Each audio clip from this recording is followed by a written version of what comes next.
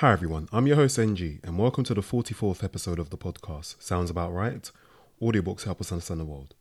On this episode, I was joined by Amy Finkelstein, co-author of the book, Risky Business, Why Insurance Markets Fail and What to Do About It. Unraveling the Mysteries of Insurance Markets. This book explores the issues as why insurers want to know so much about us and whether we should let them obtain this information, why insurance entrepreneurs often fail and some tricks that might help them succeed, and whether we'd be better off with government-mandated health insurance instead of letting businesses, customers and markets decide who gets coverage and at what price. With insurance at the centre of divisive debates about privacy, equity and the appropriate role of government, this book offers clear explanations for some of the critical business and policy issues you've often wondered about, as well as for others you haven't yet considered. It was great discussing the book with Amy, and I hope you enjoyed the episode.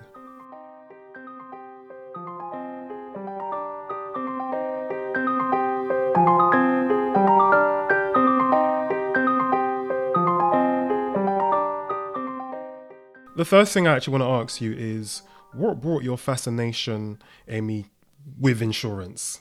That's a great question because, one of the challenges and also opportunities we faced in writing a book about insurance is most people don't realize how exciting insurance is. In fact, I dare say probably most people think of it as somewhere between uninteresting to boring to aggravating. But my own fascination with insurance arises in two parts. First, because if you think about modern life, whether you're thinking about the risk of disease or death or natural disaster, insurance offers something really amazing. It offers a hope for a modicum of security and certainty in a dangerous and uncertain world. My own interest in insurance as an economist came out of the fact that despite what the cartoon version of economics as Adam Smith's invisible hands and the magic of the markets, that in fact insurance is one of those markets that often fails to deliver on its promise to provide security and uncertainty, and few people understand why. As I said, most people see insurance as one of life's mundane necessities, but it's actually incredibly fascinating, and if you don't realize why insurance markets fail to work, you kind of do so at your own peril. So that's what motivated us to write the book. And one word which stuck out to me from the moment I heard it within the earlier chapters, right the way through to the end of the book, is selection.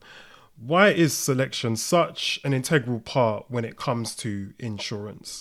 What we mean by selection is that it matters to people or businesses that sell insurance which customers they attract, which customers select their product. So, General Mills does not care who buys its Cheerios. General Mills' profits depends on how much Cheerios it sells, not who it sells it to. But that is very much not the case in a selection market like an insurance market. If you're selling life insurance or disaster insurance or auto insurance or health insurance, your profits, your costs, and hence your profits depend very much on whether you get the accident-prone, risky customers or the safe, low-risk customers. And the problem is because, and somewhat remarkably, even in the modern information age when insurers have mounds of data and armies of sophisticated actuaries, it turns out that they're not able to figure out from their customers who's likely to be high cost and who's likely to be low cost, or at least not figure out everything that the customer knows. And so what can happen, and what does happen, is that it's the high-cost customers who find the product more attractive, and they flood the market, which drives up the costs to the businesses of providing the insurance and drives up the price then for everyone. This can make the market actually completely spiral out of control and disappear, or it can just make it substantially restricted and limited. So if you've ever wondered why you can't buy divorce insurance for love or money, or layoff insurance, if you've wondered why dental insurance is so limited and, dare I say, crummy, why pet insurance is so expensive, why your auto insurer wants to know your credit rating, these are all consequences of the problem of selection. The skeptic in me wanted to know, why doesn't a divorce insurance exist, especially considering so many marriages end in divorce anyway? Exactly, and that's why it could be valuable to all of us. And in fact, several companies, as we discuss in the book, have tried at various points to offer divorce insurance. A company called Wedlock Insurance offered the policy, and then it withdrew from the market. And it's kind of a little obvious why once you think about it, which is yes, we could all benefit from divorce insurance, even those of us who enter, as hopefully most of us do, our marriage with very optimistic expectations for the future. And it's a huge potential market. There's 2 million marriages a year in the United States, and unfortunately, many of them do not survive.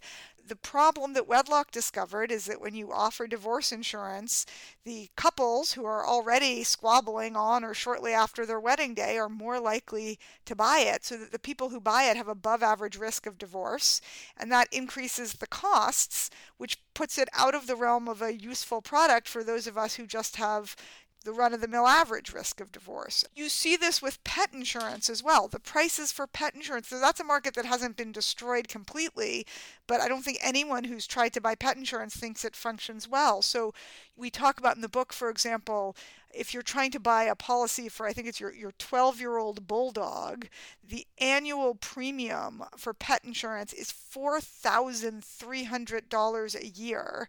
And that's where here's the kicker. That's for a policy that has a annual cap on benefits of $5,000 per year. Now, why does that come about? You might say, oh, those awful insurance companies are just ripping off customers.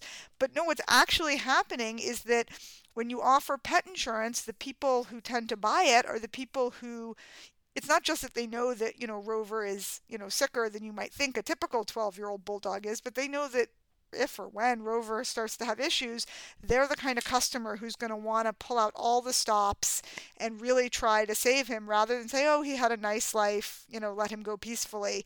So they're going to be expensive customers from the point of view of the insurer, and that drives up the cost to the insurer and therefore drives up the price. And the reason that's a problem is it makes it hard for those of us who are less expensive customers to be able to get the insurance and the security and protection that it could otherwise provide.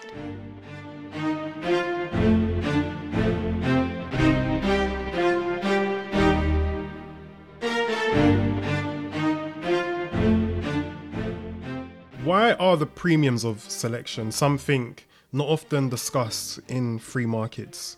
That's a good question.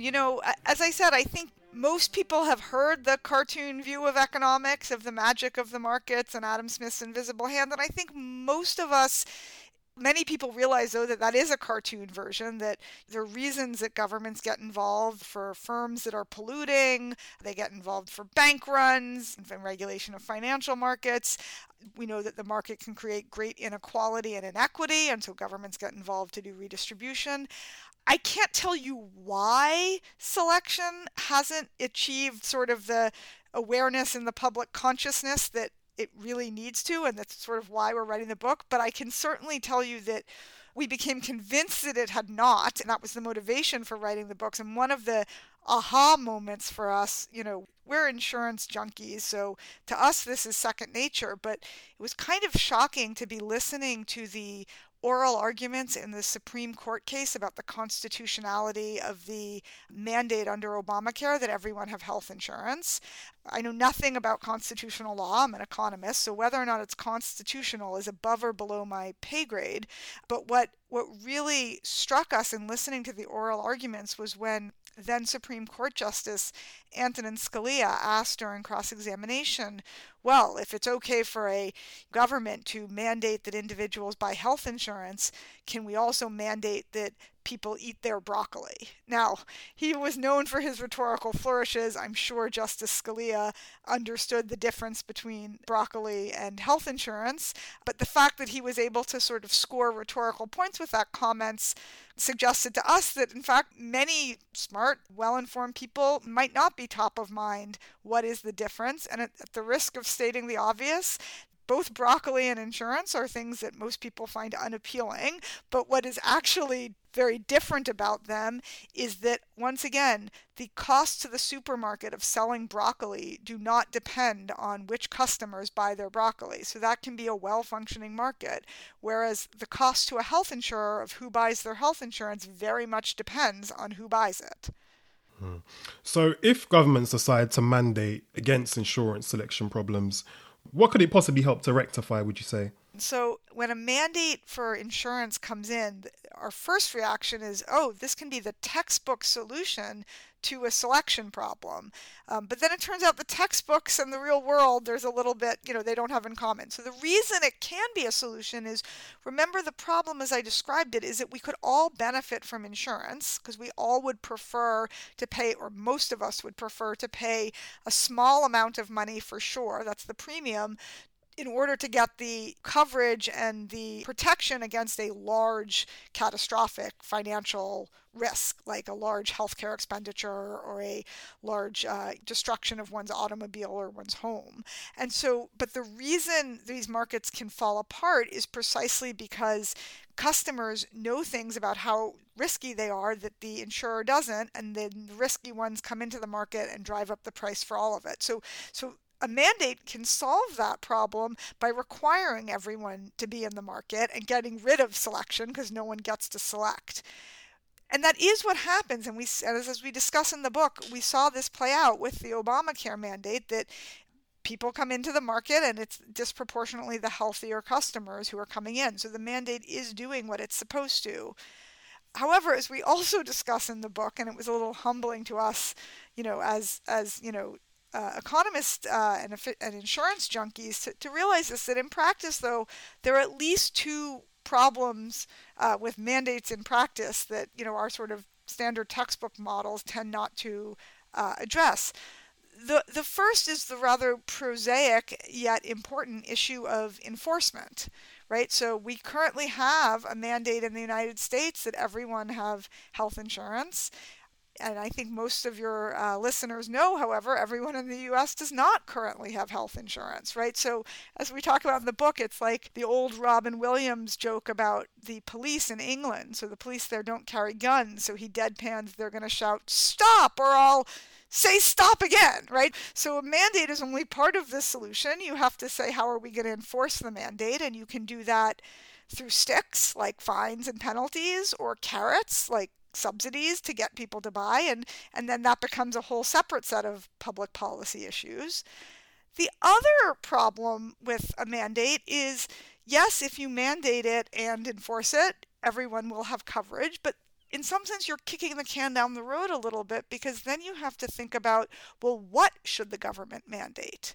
If it mandates that everyone have the most comprehensive insurance policy ever, that may be more insurance than some people want to buy. Some people, at some point, certainty gets old, and maybe we're willing to, incur a little risk in order to have more money to do other things with right now. On the other hand, if you take a very minimalist approach, and we talk about in the case of auto insurance, you have the whole range from, I think, Florida is at the very minimal end, Maine is at the very aggressive end. If you take a very minimal approach and say we're only going to require a very small amount of insurance, then what you see happening is you just recreate the whole selection problem, but now in the market for additional insurance. So once again, if you're a low risk driver, but you just don't want to be unprotected, you're going to find that buying any non-mandated coverage can be quite expensive.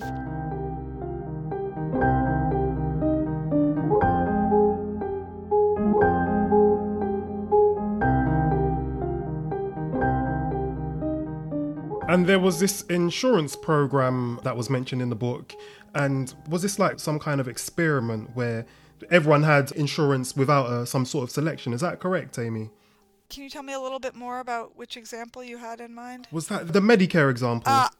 So I think what you're thinking about, so in Medicare, which is health insurance for individuals 65 and older, there's an option to buy private Medicare insurance called Medicare Advantage. And there's also an option, if you stay with the public Medicare, traditional Medicare program, to buy supplemental coverage. That's probably what you're thinking of, the Medigap program. And insurers have to offer it to everyone for the first 6 months after they turn 65, but then they can decide what to do based on, people's health conditions, their age, etc. And so that's an example where people may choose not to buy it when they're 65 the supplemental insurance because they're healthy and don't want to spend the money, and then unfortunately when they get sick they no longer can. So one of the lessons we talk about in the book is the purpose of insurance is protection. You can't wait till the event occurs that you want protection against to buy the insurance. Relatedly, if you've been buying comprehensive health insurance or auto insurance for years and never had an auto accident, you shouldn't think, man, I've been ripped off by my insurance company. You should think, wow, I'm so glad I've never had an auto accident. And also, all those years I didn't have an accident, I did have the peace of mind of knowing that if I did, I was going to have some financial protection against it. Yeah, the quote that I noted in the later part of the book was the whole purpose of insurance is that you're supposed to buy it to insure against a possible event or risk, not to pay for that eventuality after it happens. So you hit the nail on the head there. Yes, and we have a bit of fun in the book, or I had a bit of fun, using as a cautionary tale my hapless husband, who, when he was in graduate school, and naturally as a graduate student is trying to be frugal and save his money, he bought the sort of bare bones towing insurance from AAA. But then when his car broke down, he wanted to be towed to his, home to his childhood mechanic, who I think was 18 miles away, and his towing only called for, would tow him within 10 miles. So he called from the side of the road and asked to upgrade to the Platinum AAA plan, and they said, right away, sir, yes, sir, what's your credit card number, sir? And then as he was breathing a sigh of relief, they said, that's great, we'll start charging you now, and that policy will be in effect in 2 weeks, right? Because waiting periods are one of the ways that insurers try to deal with the selection issue.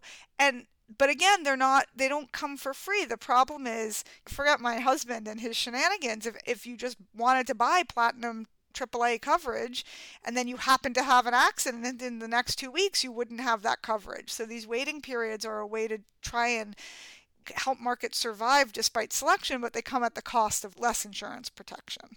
Mm-hmm. And even though these waiting periods do exist, so say for instance, when it comes to like life cover as well, right?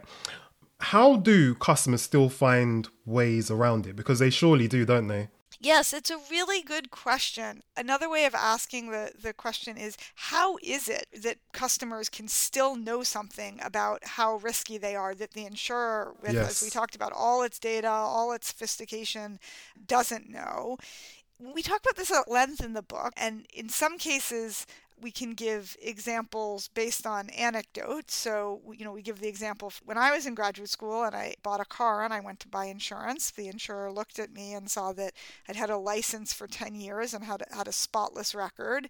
And so I got a terrific price on my auto insurance. What they didn't know, but what I knew and anyone who drove with me quickly found out, is that I'm a terrible driver. And the only reason I had a spotless driving record is that I hadn't driven for the first 10 years that I had my license. I'd gotten it as a kid growing up in Manhattan where no one drove, but my mother told me, oh, get that license, it'll be a useful form of identification. And I hadn't used it for 10 years. So we have, of course that cuts both ways. We also tell the story of my co-author Laurent, who's had a car that was passed from his older son to his younger son when the older one went to college, and that had been the deal for years, and the older son was no longer allowed to drive it, but because he was at college within 100 miles of where his parents lived, to the insurer, Laurent now had 2 teenage boys on driving his car, and that sent his rates through the roof, and he couldn't explain that, no, in fact, he only had 1 teenage boy driving his car. So this information cuts both ways, and that's an anecdote. We also give some scientific evidence from several studies. One of my favorites is a study that looks at people with risk of a genetic disease called Huntington's chorea that they know that they have a 50% risk of getting because it's a dominant gene and their parent had it, and that if you have it, often you're going to end up in a nursing home for 15-20 years. It's a terrible degenerative disease. And economist named Emily Oster and her co-authors did a really fascinating study where they show that people whose parents have had Huntington's chorea are more likely to buy nursing home insurance than other people in the population. And moreover, once people whose parents suffered from this get a genetic test for the disease, you kind of win or lose the genetic lottery. You have a 50-50 chance. The ones who find that they have the disease are then even more likely to buy nursing home insurance. So in some cases, we can point to a very specific type of private information. But as we also discuss in the book, in other cases, it's stunning. You can see it in the data that the people buying life insurance, for example, end up having much higher death rates than the people who don't. And yet, it's honestly not clear to us what it is that they know that the insurer doesn't. Insurers take very detailed family histories, medical histories. They actually conduct their own medical exams. They ask about your lifestyle, whether you smoke, whether you scuba dive, whether you travel to dangerous places. So there it is really a mystery how it is that people manage to maintain this private information, and yet we can see very much in the data that they do, and we can see the consequences of it as well. For lack of a better term, dare I say, it's almost like it's a game of cat and mouse, because even in the book, you did mention how, I think this was in the early 2000s, insurance company would add a gym membership with its life insurance, or be located on like the 5th floor, to try and find out things about the customer, or to attract the customer that it actually wants. Yes, for sure. I mean, for now, we've talked mostly about ways that insurance companies can try to make their products less appealing, like a waiting period, to try and deter the customers they don't want. The other thing we talk about in the book, and I'm glad you mentioned it, it's one of my favorite examples of things insurance companies do to try to make their products more appealing to the customers they do want. And one of the best examples is, health insurers will sometimes bundle their offer of health insurance with a discounted membership to a gym. You might think that it's because, they want you to stay healthy and going to a gym will make you healthier. Unfortunately, I encourage everyone to go to a gym, but that's not why they do it. Again, you can see in the data when they offer these discounted gym memberships, they attract customers who, before they ever start potentially going to the gym, are already healthier than not. And the idea is that who is a gym membership going to appeal to? The people who can at least delude themselves into thinking they're really going to work out twice a week, as opposed to people who are already quite ill and know that there's no way they're going to go to a gym. And we see in the data that actually when insurers offer, a discount on your gym membership, if you buy this health insurance product, they tend to attract healthier customers.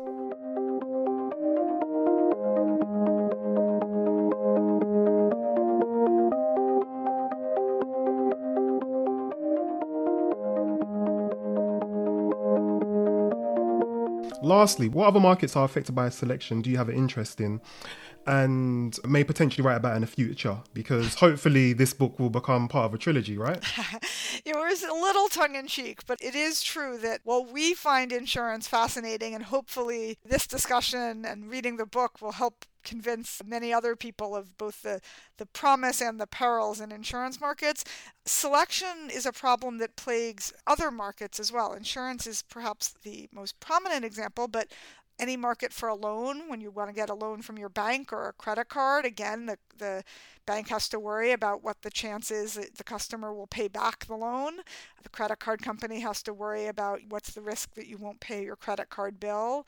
We talk in the epilogue of the book about one particular really interesting example of this, which is the idea of income sharing agreements for loans to help make college more affordable to people, which is, on average, going to college is very good for your lifetime earnings, but it varies a lot across people. Some people make a lot of money after college, some people make less.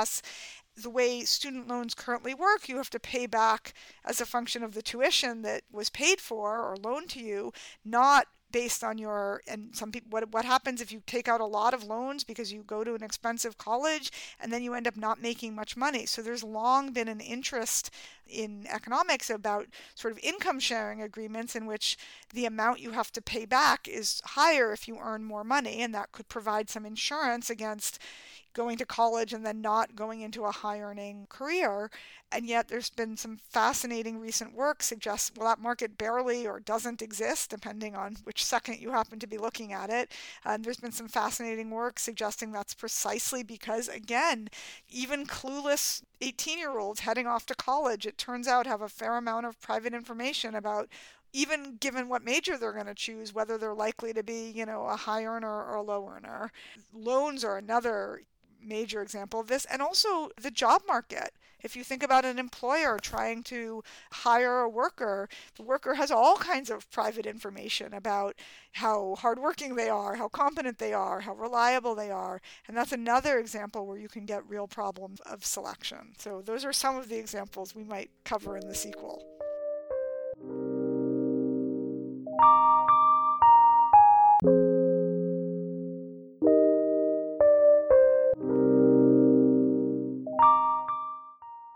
That was Amy Finkelstein, co-author of the book Risky Business, Why Insurance Markets Fail and What to Do About It. The book and audiobook is available now, which I do recommend you to pick up and read or to give a listen to. A big thank you to Amy for coming on the podcast, and thank you for listening to this episode. If you enjoyed this episode, please rate the podcast and check out some of the previous ones if you haven't done already. And until then, I'll catch you on the next.